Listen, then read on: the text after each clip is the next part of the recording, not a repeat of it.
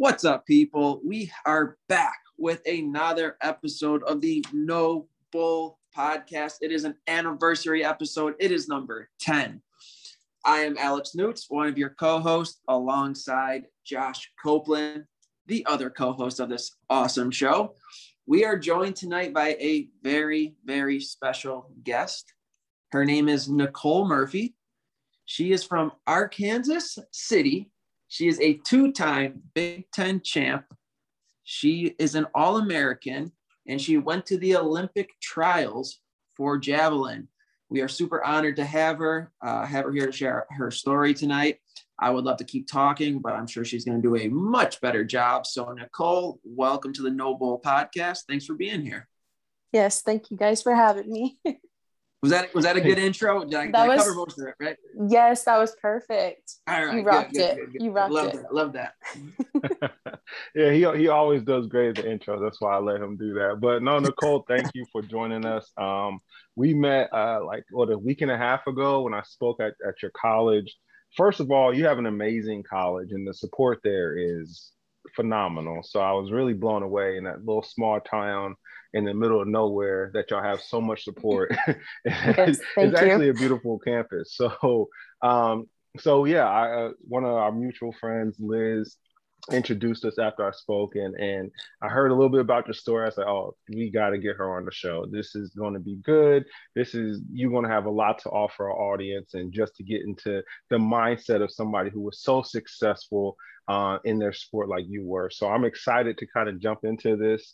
So talk a little bit about growing up in Ark City and how was that? And then kind of what led you, did you play other sports? What led you why'd you gravitate towards track? Well, so growing up, I was your typical little tomboy sister. I followed my brother everywhere. So I really wanted to play all the boys' sports instead of the girls' sports. So I was out on the football field with all the boys and kind of making them look bad. That's what I like to say. But I don't really know how true that was. But I just wanted to follow him. And when he got started in first grade with Little League, I was a little bummed because I wasn't old enough yet. But when I got to first grade and could start sports, my mom kind of just put me into everything. We grew up with a single mom who took care of us, and she worked her butt off, and she's a rock star. Still to this day, she's killing it, but she put us in everything that she could, and our schedule was crazy hectic, but it was mostly just to keep us out of trouble.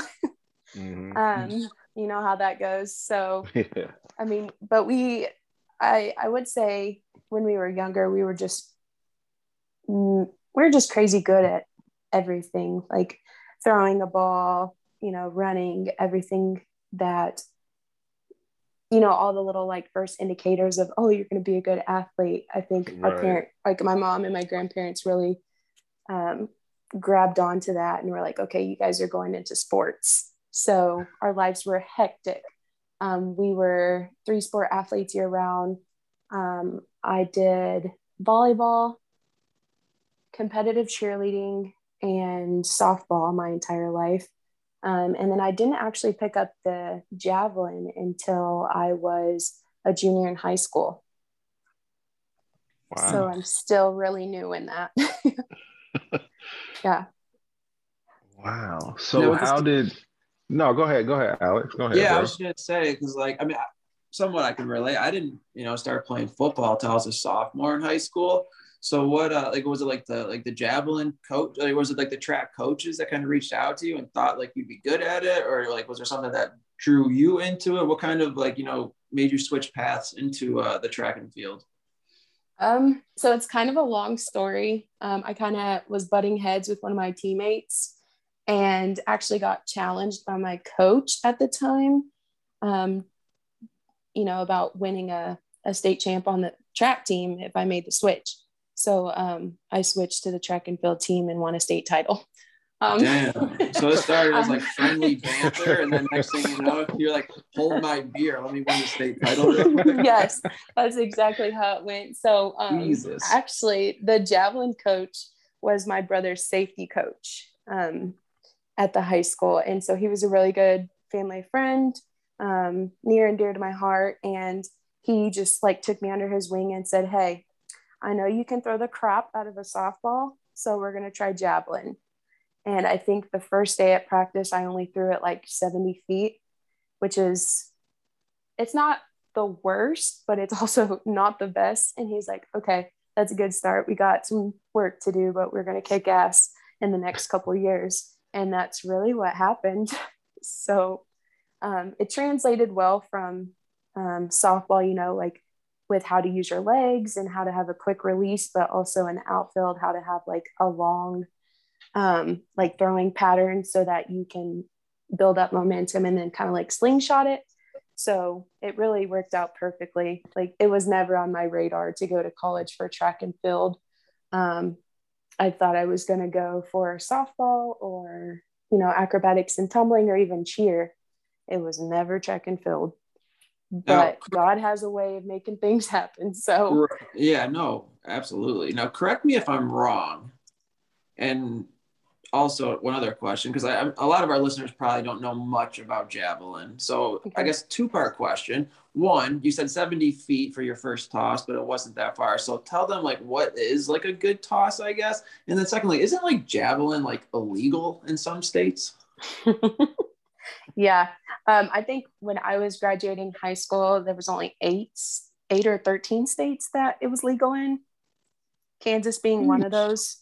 So, as you can imagine, the recruiting process is actually pretty fun for me because there's not a lot of javelin throwers out there, and there's not a lot of javelin throwers out there that are throwing like 150, 60 feet in high school. So, it was really fun. And then the other part, what was the other part you asked? Sorry. Yeah, I was just asking like, like what is like, you know, like a good, you know, like good throw, average throw, really good throw, Olympic level throwing. Right. So in high school, you're getting recruited if you're throwing, and it kind of depends on what level you're looking at, but I was throwing right around, when I was finishing high school, right around 160, 65 feet, which is actually a really good throw. That can place you at some D1 meets, you know? And then if you move up from there, I think my PR is 56 meters and something. My coach could tell you. I'm not really good at holding on to those numbers, but it's 56 meters. So it's right around like 190 feet. And then Olympic standard is right into like the 200s. So that's right around like 61 or 62 meters. Okay. So you went from never throwing a javelin to junior year throwing about 70 feet, and then going out your senior year and throwing like 160. Yeah. So my first year, my first throw my junior year was like 70. I think I ended my first year and probably like the I want to say around the 140s. We made some good progress on my technique, so it helped a lot with my throw. And then my senior years when I was up around like the 160s, 170s. So you're just dropping bombs. Dropping bombs, bro. Just launching the hell out that thing. So, you ever want to play catch with the spear? Hit me up. Oh man, listen, I would throw my shoulder out trying to do all that. My shoulder would not line up. But so you obviously you had a great high school career. You were Wendy's high school Heisman. You was just like all American, all that. Yeah, so you had a great high school career for only doing it for like 2 years. So what was recruiting like, and what led you to Minnesota? The recruiting process was fun. I feel like I missed a lot of school looking back on it. I think I was gone every weekend almost. That's probably an over-exaggeration, but it was fun. I was recruited by a handful of D1s. I really worked really hard with my mom because I wasn't trying to wait on the colleges to come to me. I knew that my marks were pretty good and my mom was doing some major research on her own. So she's like, sis, you're throwing this, and this would have placed this at the Big Ten meet, and this would have placed this at the SEC meet. So she was really looking out for me. And I remember there were a couple weekends where we sat down and made like some standard emails and, had all my statistics and everything in it. We sent those out to a bunch of coaches. Like we just went on all these websites, filled out the questionnaires, and then coaches just started replying like left and right. So I kind of got to play my own little game, got to choose where I wanted to go and not have someone like, not have to only have a couple options. I really got to lead people out as I had conversations with the coaches, got to go on visits and everything. So it was a good time. And I landed at Minnesota. I went to Illinois, Nebraska, and Minnesota. So all Big Ten, duh. And when I went to Minnesota, I just remember that I was there and I was hanging out with people or some of my teammates who would be there when I got there. And that's one big thing I remember about going to Nebraska is I am a 17-year-old who is hanging out with fourth year seniors and fifth year seniors who would not be there. So I didn't really get to interact with anybody who was younger. And, their priorities were like, we have this facility and we have this facility. And I was like, look, if I'm moving this far away from home, I don't care about the facilities. Right. I want to be in a place where I feel like I'm at home, that I have like my support system away from home as well. And then my dad's family actually lives up there. So it helped to know that I wouldn't be up there by myself. So that's how I ended up Minnesota. The coach that recruited me was amazing. Love her so much. And she ended up leaving right before I was to report to campus. So I had a completely different coach when I got there, but it was still a good experience. Oh yeah, for sure. Which is always weird because obviously, there's so much turnover in college coaching and people leaving and going here and stuff like that. So yeah, you never really know what you're gonna get. Now, you had mentioned that you were raised by a single mother who did an incredible job, and obviously, I mean, we can tell like you seem like an absolutely incredible person. Did her being a single mother ever did you feel extra pressure to like get a free ride and really like earn a scholarship? Like what did that kind of like experience do to you mentally? Yeah, that was always like a driver. We talked a lot about that. She gave so much to us and sacrificed so much that like even right now, she's just living her best life. And I love just being a part of it because I know just how much she sacrificed for us growing up. But I really wanted to see or get the most out of going to college just because my brother at the time, who is only a year older than me, was going to Hutchinson Community College here in Kansas. Not sure if you guys are familiar with that, but it's a JUCO. And he was playing football. So he was already in college. And I knew at the time that having two kids in college would be a lot. So I was like, and I knew that my marks were good. We had a lot of conversations and we're really researching everything to know exactly where I stood as it came to the javelin. So we knew when it came for coaches to start offering scholarships.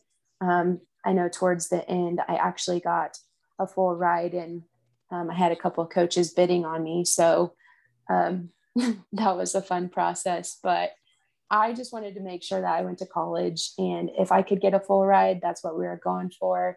But I really just wanted to make sure that I could get as much out of it as possible so that I wouldn't have to put any more strain on anything. I could just enjoy the process. Right. And then the only other thing I was gonna ask now, because obviously, like you made the late switch to javelin. Did you ever like second guess like if it was the right decision? Like, did you ever think like like you did all these other sports for so many years, or like did you just know right away that like this is your future?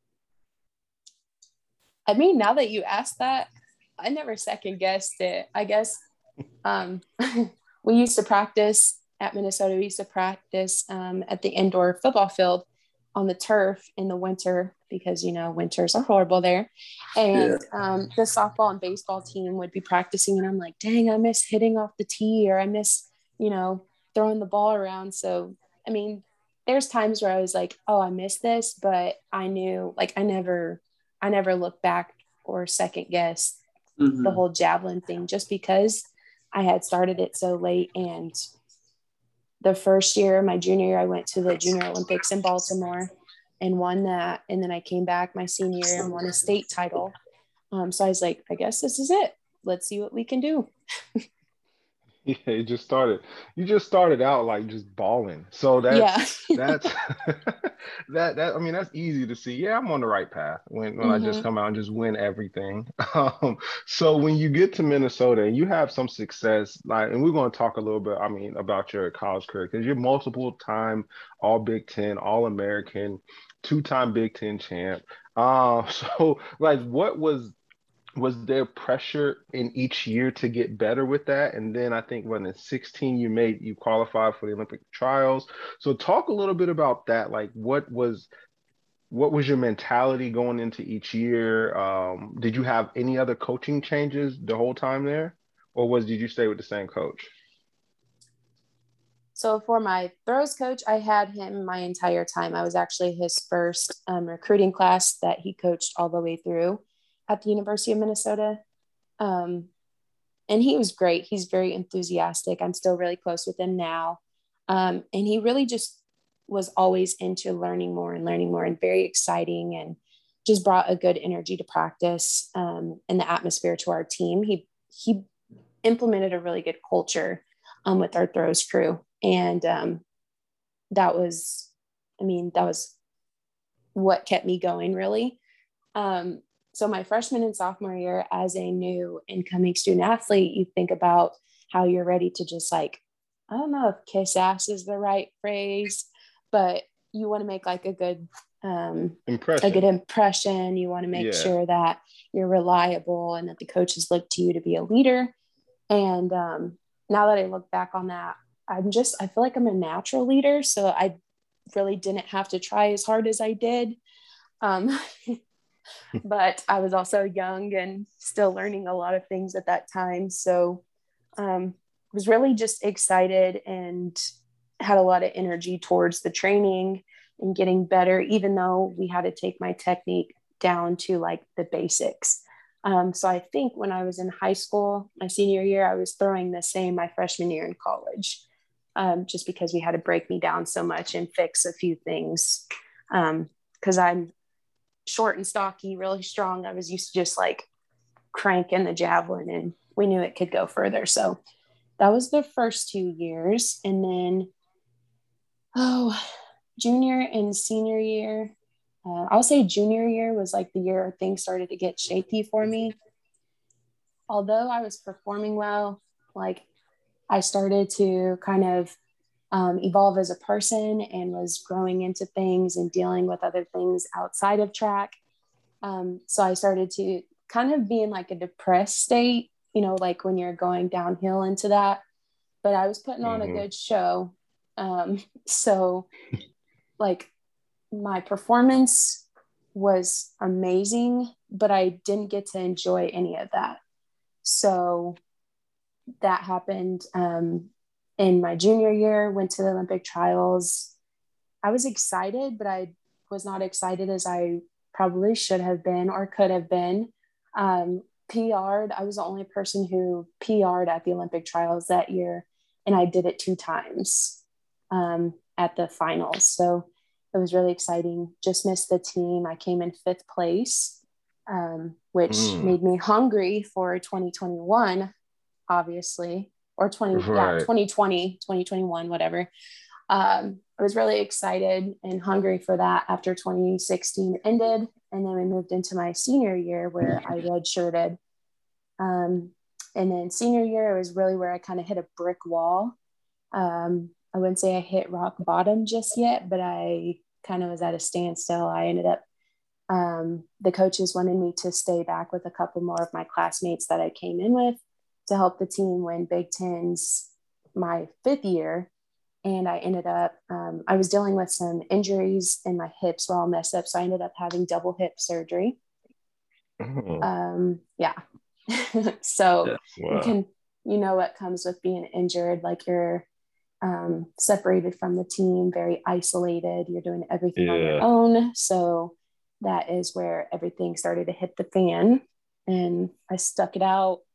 5th year came out, was on the verge of, or I hit a couple PRs, was on the verge of breaking the all-time record at Minnesota, and was doing really, really well. Was struggling with some shoulder issues, and then went to nationals, and I think I threw my shoulder out on like my 2nd throw. So wow. I mean, I still in there, and like my junior year I was a Big Ten champ, and then my 5th year I was a Big Ten champ individually. My 5th year we won indoors and outdoors. So altogether, I think that's what five Big Tens, but 2 individual. So it was a roller coaster, that's for sure. After the first 2 years, after I came down off that high, I was like, okay, let's just try to keep our head above water. Oh, right. No, for sure. And that's crazy. So like, and you touched on a lot of stuff that I want to ask questions on. So like, but this is something that people don't really realize is that even though you may have some success and then you may be PRing and blowing competition out the water, you're still a person. Right. So you're still dealing with stuff internally that you may be masked. And then you say you qualified for the Olympic trials and you didn't even get to enjoy it like you should because you was dealing with some stuff. And then like, it blows my mind how much like people really don't understand what athletes go through. Right. And then you got hurt and they don't understand, like when you're hurt, you're truly isolated. Like, like you're not practicing like that. You maybe show up to practice and walk around, but you're isolated from the team. So that messes with you mentally as well, because now everything you know is kind of, you're separated from it. So can you talk a little bit about that? Like, what was that mentally like for you? Ooh, wow. Tough question. Sorry. I know. No, that's okay. That's a tough one. You take it however you want. Like, you don't have to answer. I always ask questions that's like, you can go a lot of different ways with it. Yeah, no, I got you though. So that process right there was so eye-opening to me, and I always look back on it because I'm a big journaler and like reflector. So I look back on like how far I've come, and just to know what the state I was in, like mentally and physically, like my body was drained. I was burned out. And it was just, injury after injury, and you fight back from that. But when you're injured, a lot of people don't understand the isolation like you touched on, but also you're not only like fighting for your spot back, like there's a whole team that, like, roster numbers are huge in college. I think our track team for just the women was like around 70 or 80, and only like, I can't remember how much of us, I think outdoors only 34 could compete. So we took a few extra alternates and then coaches, and that was it. So out of that entire team, you're fighting for your spot, but you're also like fighting to stay on the team, really, I guess. So yeah, it was a lot of isolation. Whenever your teammates are practicing or lifting, you're in the training room all day long. So yeah, there's a lot of isolation. I know I was really sad. I became very depressed. I know I stopped, I was supposed to be in the pool, and I'm outing myself right now because I'm not going to get punished for it now. But I was supposed to be going to the pool like once or twice a week to relearn how to walk and relearn, just kind of like re-educate my muscles and everything. And I started to skip that because I was like, what's the point? Like, if I figure out how to walk, I'm not going to be able to compete this year. And I really wasn't. I was just so focused on what was happening then that I didn't even really I didn't think of like the bigger picture, like, okay, next year's coming up, so you need to really focus on this. Yeah, it was a really rough time. But yeah, but it's tough mentally, like, like when something seems so far away. Because, like, I broke my wrist one year, I had to have surgery, and it was at a point in the season where no matter what, like, I was missing the rest of the season. So it's like in my mind, like, what, like, I'm not playing football again for 9 months. Like, this is pointless. Like, and yeah, like it can really like absolutely like destroy you mentally at times. Cause like you guys said, like you're watching people practice and you're watching everybody else perform in the games. And it's like, you almost get like jealous at times because you're seeing people taking your spot, and then you got to start thinking about, am I going to lose my job? Am I going to be the same athlete when I come back? And all those things can seriously overload your brain. Yes. And then it just overflowed into every other aspect of my life too. I was like, I'm never going to come back. There's a huge mental aspect of just the fear of re-injuring yourself too. Yep. So, every time I would do something in rehab that would kind of tweak my hip, I was like, oh my God, like I'm not healing. What's going on? So you start like freaking out because you're already on edge about everything else that's going on. But there's that fear of, am I going to come back good or as good as I was, or am I going to be better than I was, or am I going to be worse than I was, than I was when I was hurt? Like, did I really even need to get surgery? I was in a lot of pain. So I was like, I can't go down from here, And so I had to, and I got surgery in November and January in Minnesota. So I had to get like spikes for my crutches and everything. Like I got transportation to and from classes, tried not to slip a few times. It was a lot on my plate. I don't know how well thought through it was, but yeah, there was just, as you guys probably know from injuries, just that aspect of the fear of coming back too, like, and not wanting to bring what you're going through mentally into your quote unquote healthy beginning again. That was also weighing heavy on me too. I was like, I know something's wrong with me or something's up with me. I'm not the same. But I don't want to bring that into this team where everybody seems to be working really well together. We're successful. So that's all that matters. Right. Right. And, my coaches are like, you kind of fall off their radar too. So I'm still having to lead, but I can only lead like verbally. I can't really show the athletes or my teammates what I'm about. Like I can't really back it up because I'm not able to do the actual physical activity to show them that that I'm not just talk. There was so much during that time. I hope I answered your question. No, you did. And I mean, it's so much. And then people, like, you touched on a lot, but then you still have schoolwork. So like, you know what I mean? Like, so they don't really understand, like, everything you touched on, that's a lot for just any person to deal with. And then to throw on top, okay, now you still got to pass your classes. Now you have this expectation of qualifying and being this great athlete, qualifying for the Olympics. So you have that pressure. And then you're right, you have to come back, you got to be a leader on a team. But you're slow, like it's almost like you forgot about a little bit because the coaches got to move on.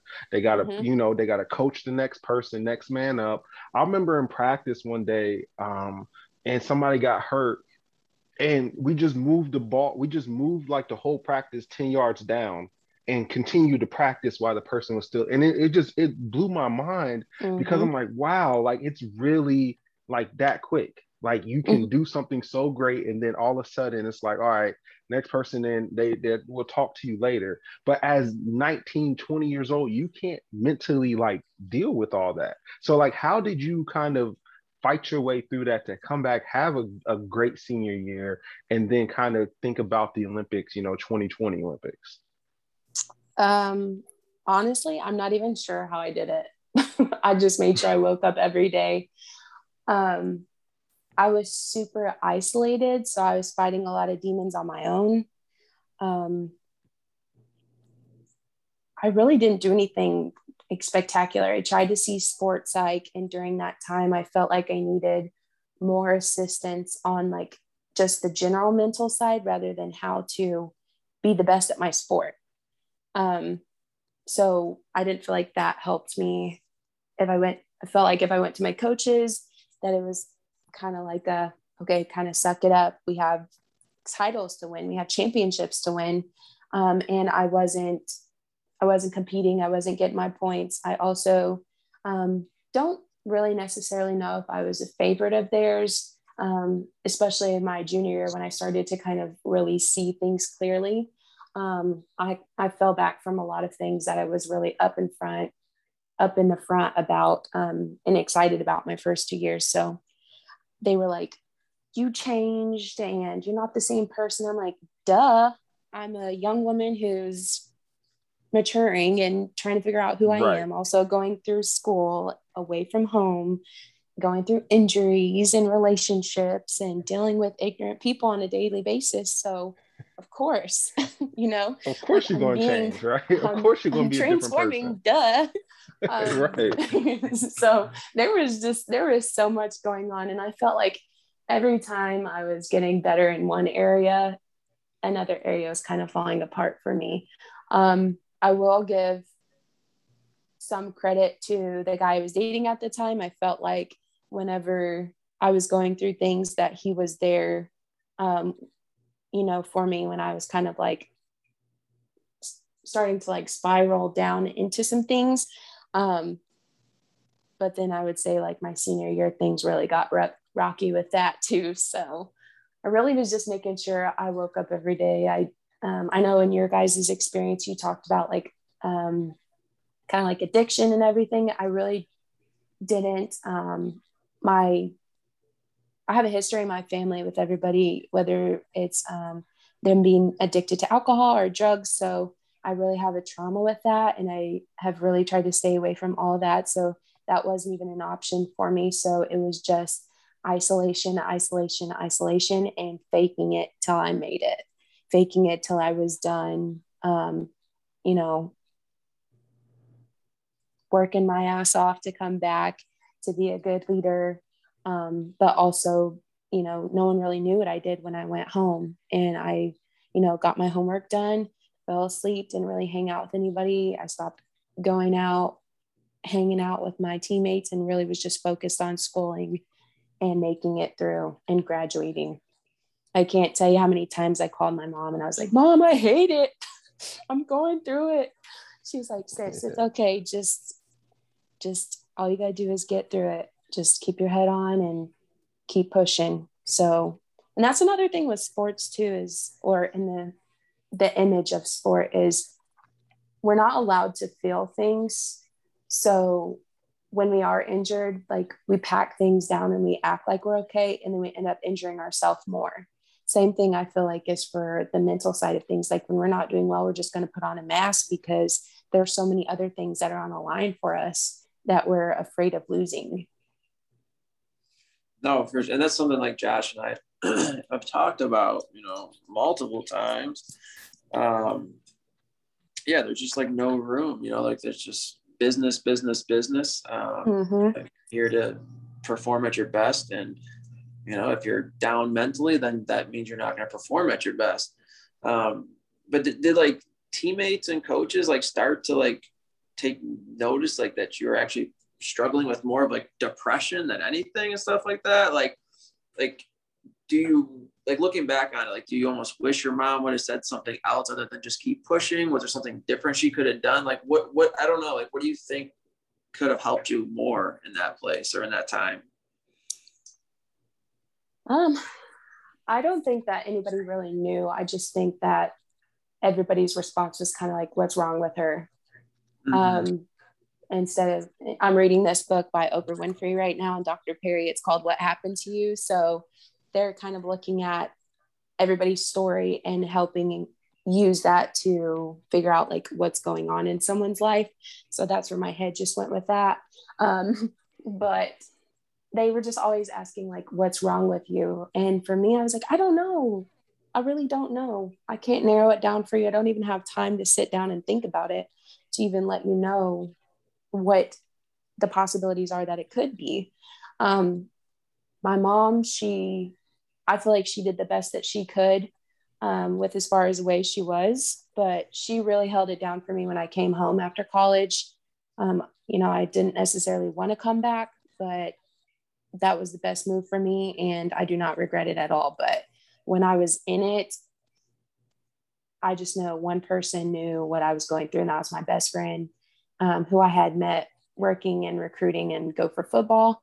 And we're so close that we know when something's up. So she was just riding with me through it, checking on me, just a real support system away from home, because I didn't want to be a burden to everybody either. I didn't want to be like, hey, something's up with me, because then I'm just not like that. I feel like I take care of other people. I didn't want someone to take care of me. Mm-hmm. So I really didn't want to be a burden in that aspect, but I probably should have said more. Yeah, I think sometimes though, like I even said it with my depression. Like sometimes like there's no words that's actually going to fix it. Like it's just somebody understanding me, and just Yeah. somebody like saying like, hey, like I get it. And like that is sometimes just enough for me. Like just that someone's in it with me. I'm not alone. And like, all right, like let's get back to work. Let's figure this out. Right. And I'm pretty sure I became like addicted to that pain, that hurt that I was feeling, the darkness that I was feeling, because I was so used to it. By the time I graduated, I mean, that was 3 years. So my junior year, my senior year, and my fifth year, like that was 3 years I had been living that life, and doing the same thing. So I'm pretty sure at that point, it was just second nature to me to put on this mask and act like everything was fine. And when it Yeah. really wasn't. So No, it came back at me in full swing. no, you literally start to forget what normal feels like.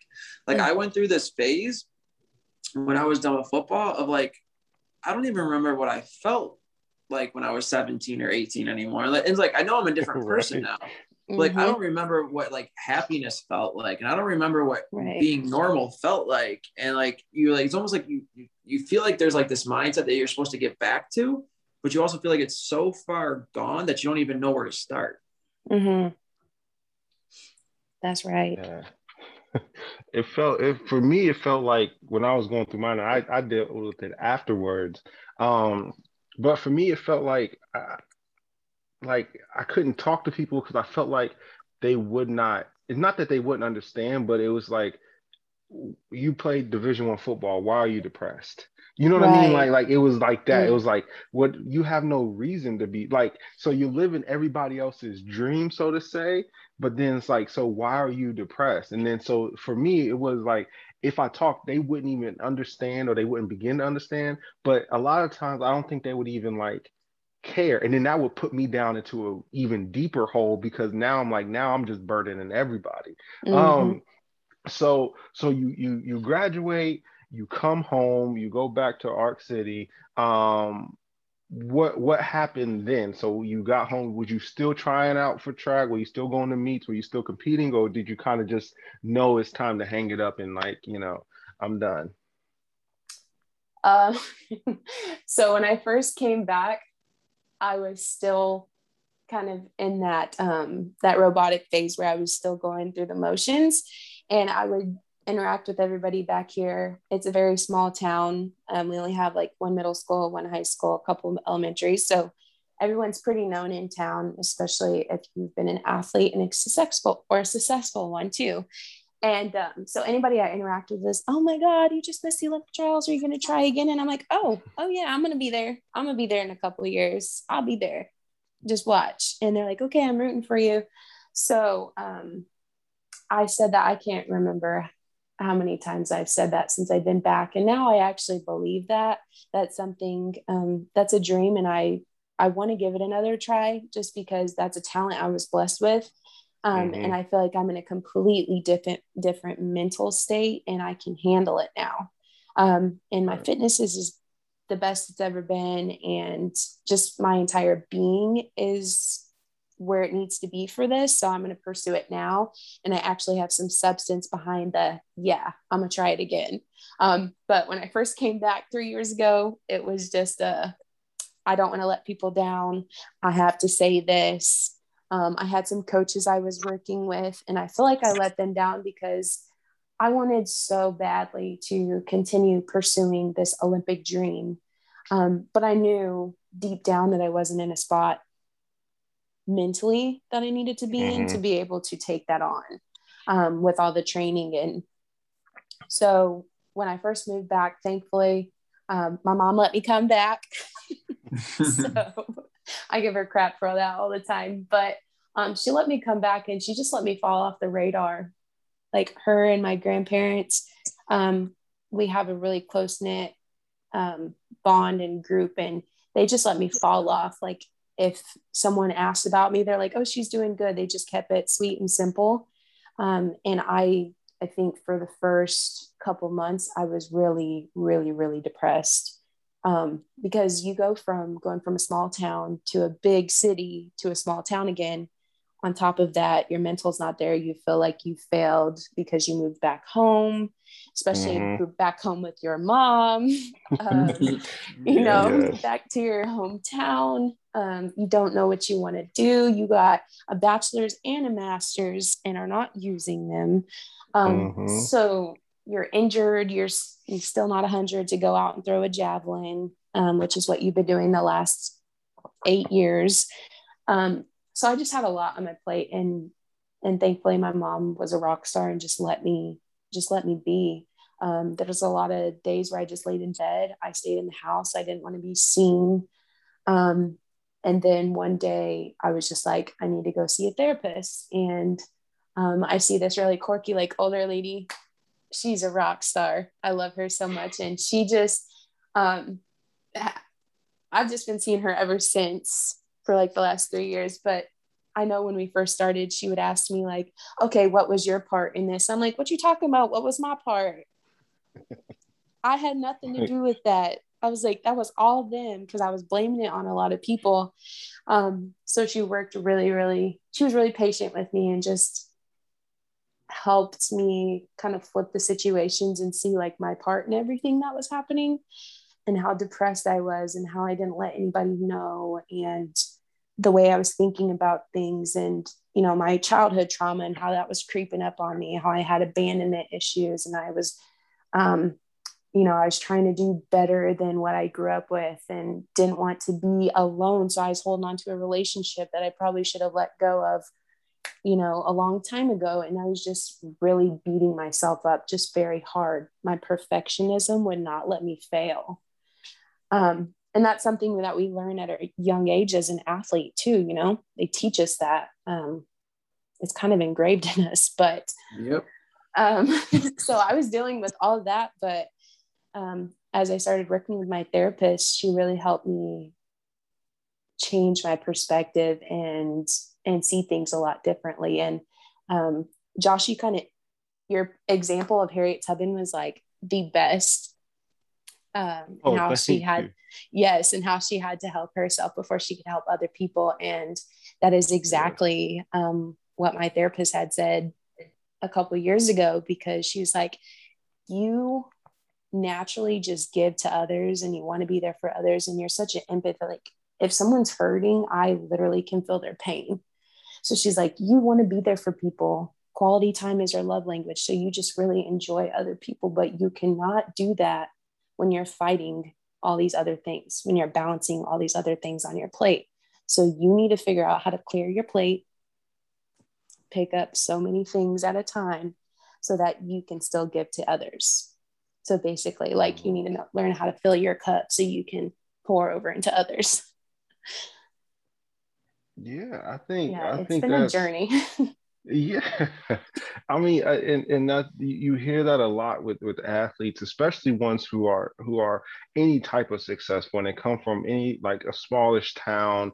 You have a lot of pressure and you feel like you owe a lot of people for helping you, for supporting you, even Yes. if you just don't want to let them down, right?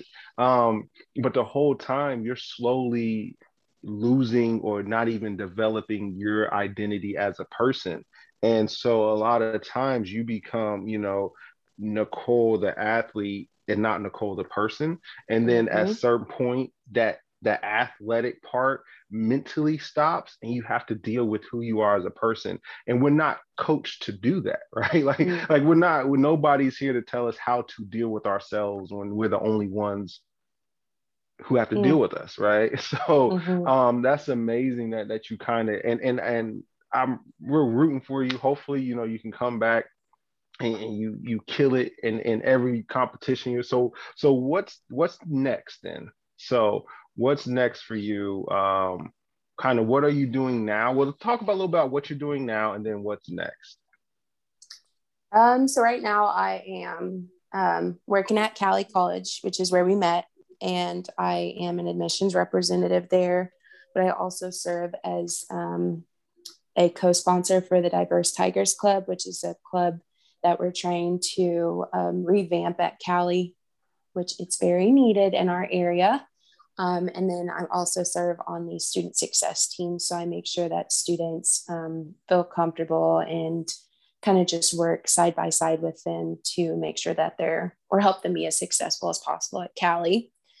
I'm still working out on my own. And let me ask you guys a question. Whenever you guys were done with sports, was it hard to kind of like retrain your mind and your thought process on like how to work out and how to eat? Because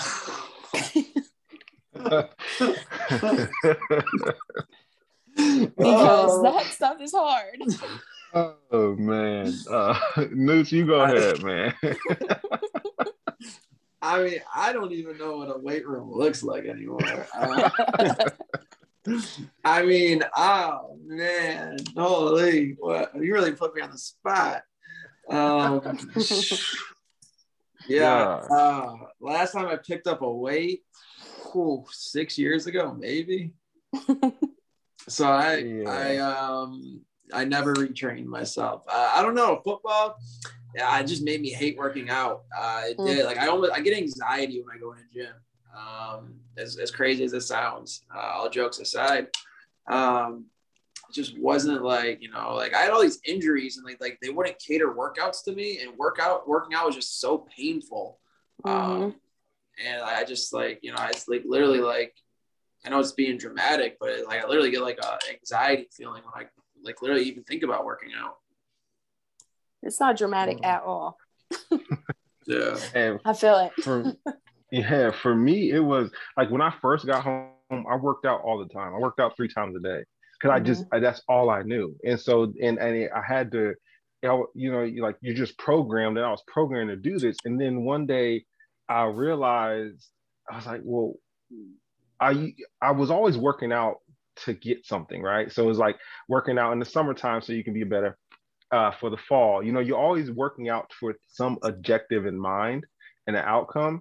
And then once that was gone, I was like, well, why am I doing this? Like, I'm not, you know what I mean? So then it was like, I stopped working out because I felt like I didn't have to. And then, but I was still eating the same. So then like I started gaining weight. So then I started gaining weight and I'm back in my hometown. So now my like insecurities are up because now I'm depressed.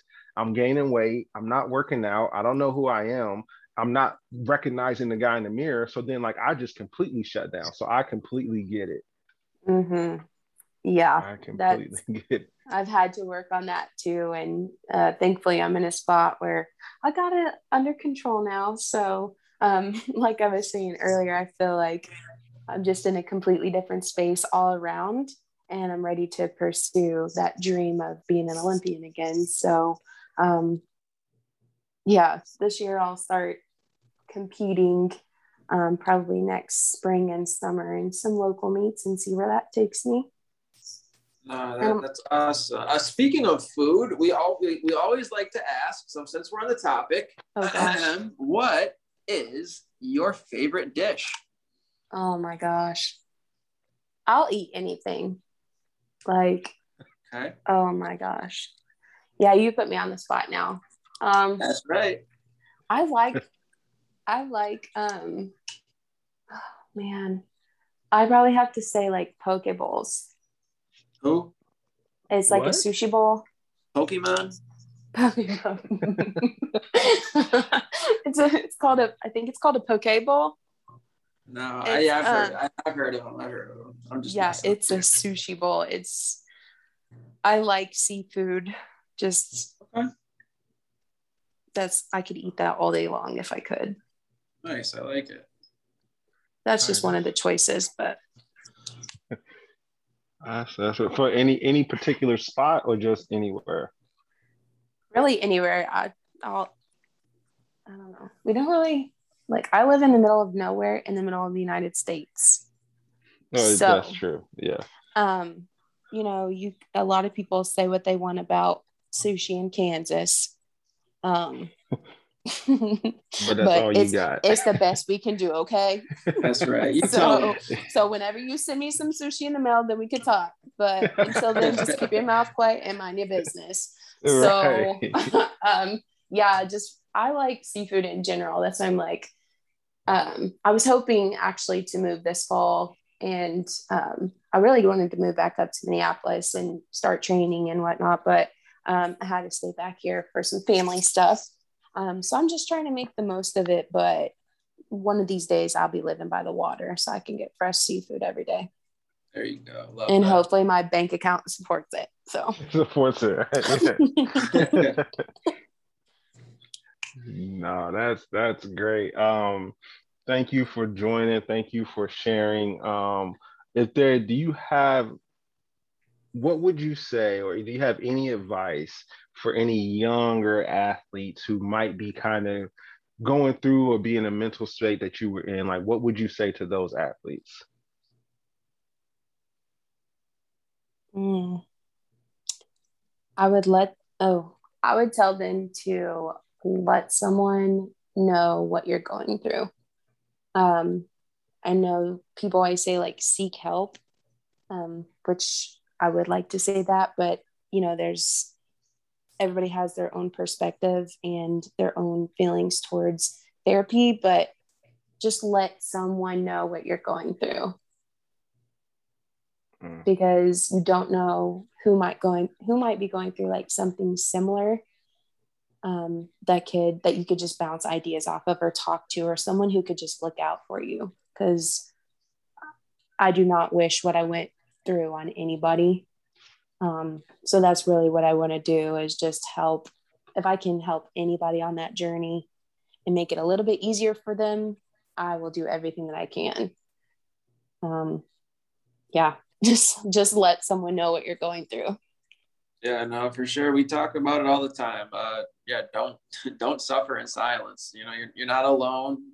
Just open up and talk to somebody. For sure. Mm-hmm. Yeah. Well, thank you for joining us, Nicole. Where can people find you? And we'll put your username and tags and stuff in our post. But where can people find you? What's your Instagram and all that? My Instagram is @cheernicole, and that is a name from when I was in high school and I was in cheer, so I never changed it. So cheer, and then my name is N-I-C. No one's judging. Actually, my mom said something about that one time. She's like, "Are you going to change your name?" I said, "No," because it's just there now. It's just my name. Right. But it's Nicolle. Yeah. Okay. 2 L's. Yeah. And then yes. I already talked to Josh about this, but I'm working on a book. It's super in the beginning stages, but it's going to be kind of focused towards identity and going through that process as well that we've been talking about. So hopefully some student athletes or anybody really will read it and be able to relate to it. So we'll definitely keep us posted on that. Let us know as it's coming along. We definitely, I mean, I know Josh and I will definitely love to check it out. Yes. So, but yeah, thank you so much, Nicole. Truly appreciate your time. You taking the time to share your story. As always, thank you guys for listening in. Remember, you can find us, can stay up to date on all of our podcast releases on our Instagram page at @no_bull_podcast. It's been a pleasure. Josh, thank you, my friend, as always. And we'll talk to you guys next time. Thank you, guys. Thank you. See y'all. Bye.